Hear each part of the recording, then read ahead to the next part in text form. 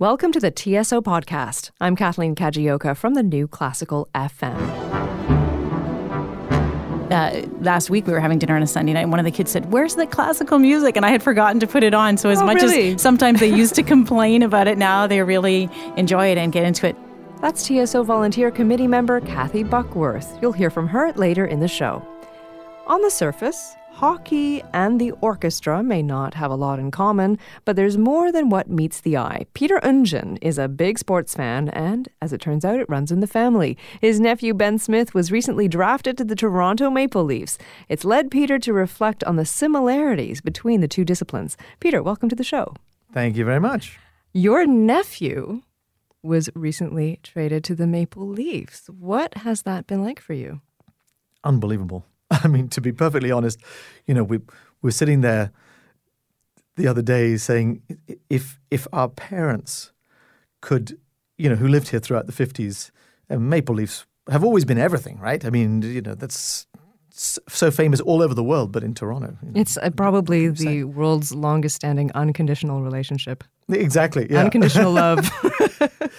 But if our parents could say, oh gosh, our son is conducting the Toronto Symphony tonight, but our grandson is playing for the Maple Leafs. Where should we go? I mean, it's uncanny for me. Well, he's a wonderful hockey player and had a great career as a college hockey player. Was MVP in his last year, winning the Frozen Four twice, and then he'd been drafted by the Blackhawks and he won a Stanley Cup in 2013 and had a great season in 13-14. But in 14-15, he was traded on the trade deadline to the San Jose Sharks, and his experience there was, everything builds you in some way.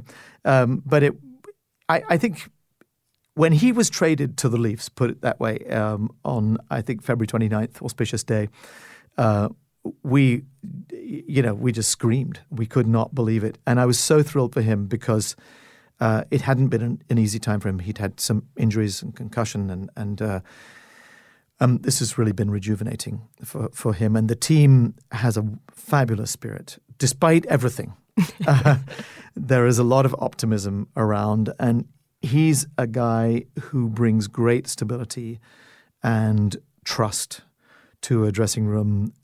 He's a very skillful, thoughtful player who has unbelievable hockey sense. He's a goal scorer too. And he's a great penalty killer. So obviously they saw him as an asset, and I just couldn't be more excited. Speaking of all of his skills, what kind of skills would you say musicians and hockey players share? Oh my God! Well, reactions.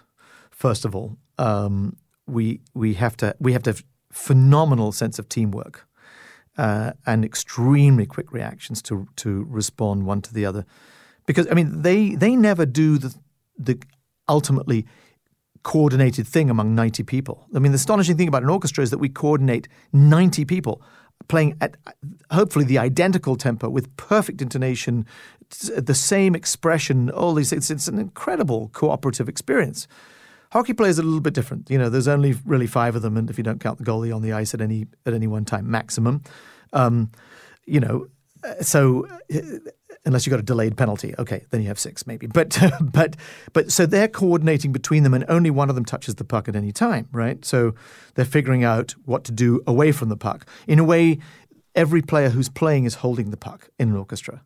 So we're there. We're equally responsible for making the puck go, if you like, metaphorically, into the goal. But so there are some similarities for sure, but we don't have to have that level of fitness. No. We don't have to retire when we're 31 or maybe 44 if you're younger. We have long careers, and but hockey is an incredibly dramatic and exciting and brilliant game. Speaking with Peter Oundjian about his nephew Ben Smith, new member of the Toronto Maple Leafs. Number 26.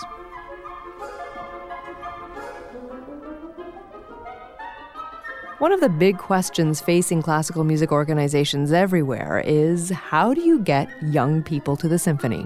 Kathy Buckworth is a member of the Toronto Symphony Orchestra Volunteer Committee, and she's taken her kids to quite a few young people's concerts. She's here with some tips about taking your family to the symphony. Kathy, welcome to the show. Thanks for having me on. So tell us about your experiences bringing your kids to the symphony. Sure. I guess actually I went to the symphony as a kid. My dad was on the volunteer board of the Winnipeg Symphony, and I grew up there. And so it was something that we always did, and we got very dressed up and went. So when I had kids of my own, and I have 4 of them, I started taking them, from about age, I would say 6 or 7, to some of the concerts that the TSO puts on, which are fantastic because there's often a visual component to go with the music, which really gets the kids engaged a little bit more. And we always have classical music on. Sunday dinner is our thing. And it's funny, just last week we were having dinner on a Sunday night, and one of the kids said, "Where's the classical music?" And I had forgotten to put it on. So as sometimes they used to complain about it, now they really enjoy it and get into it. So it's more or less just sort of that repeated exposure and getting them to recognize, certain, symphonies. And they really, it doesn't take much to sort of get them into it. And they love watching the musicians play. What have been some of your favorite moments with your kids at the TSO?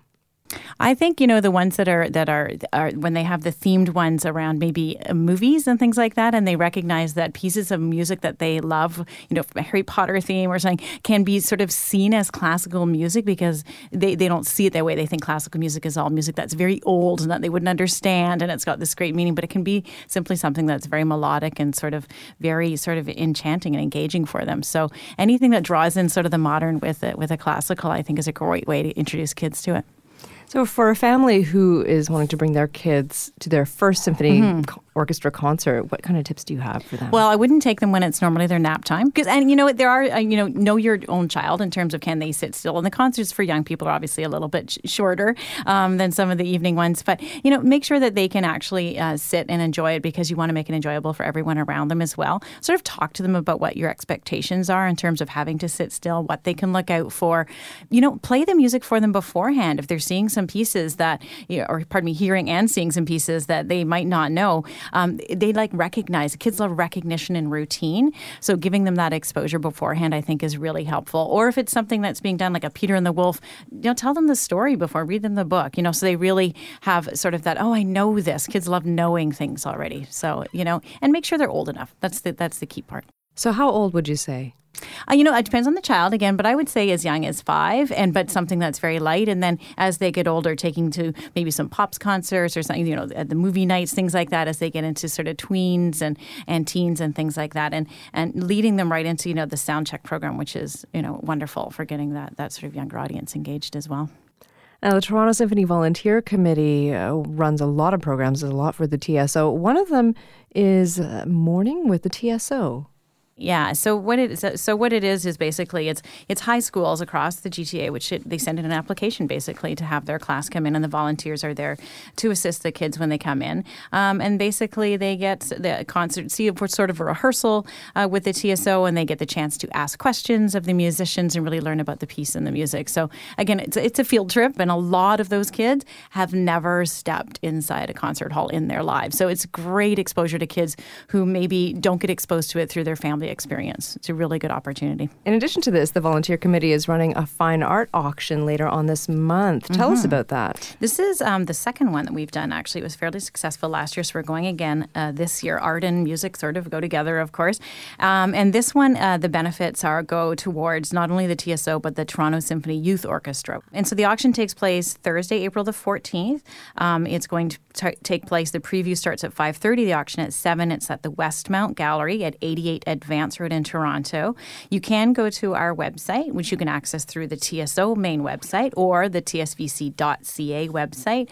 All of the information is there, including the art auction catalog, which you can preview before. And we do recommend that you register in advance to make sure you get a spot. It is free of charge, and you can just show up at the door, but we want to get an idea of numbers. So that would be great if people could do that. Thanks so much, Kathy. Thank you. That was Kathy Buckworth. She's a member of the Toronto Symphony Orchestra Volunteer Committee. And you can find out more about the fine art auction at tsvc.ca. That brings us to the end of this week's TSO podcast. Don't forget, you can be in touch with the TSO at any time. Send an email to community@tso.ca or leave a note on our Facebook or Twitter pages. For more music and stories from the Toronto Symphony Orchestra, join us on Sunday night with the TSO. That's every Sunday at 8 p.m. on the new Classical FM. I'm Kathleen Kajioka. Join us next Monday for another episode of the TSO podcast.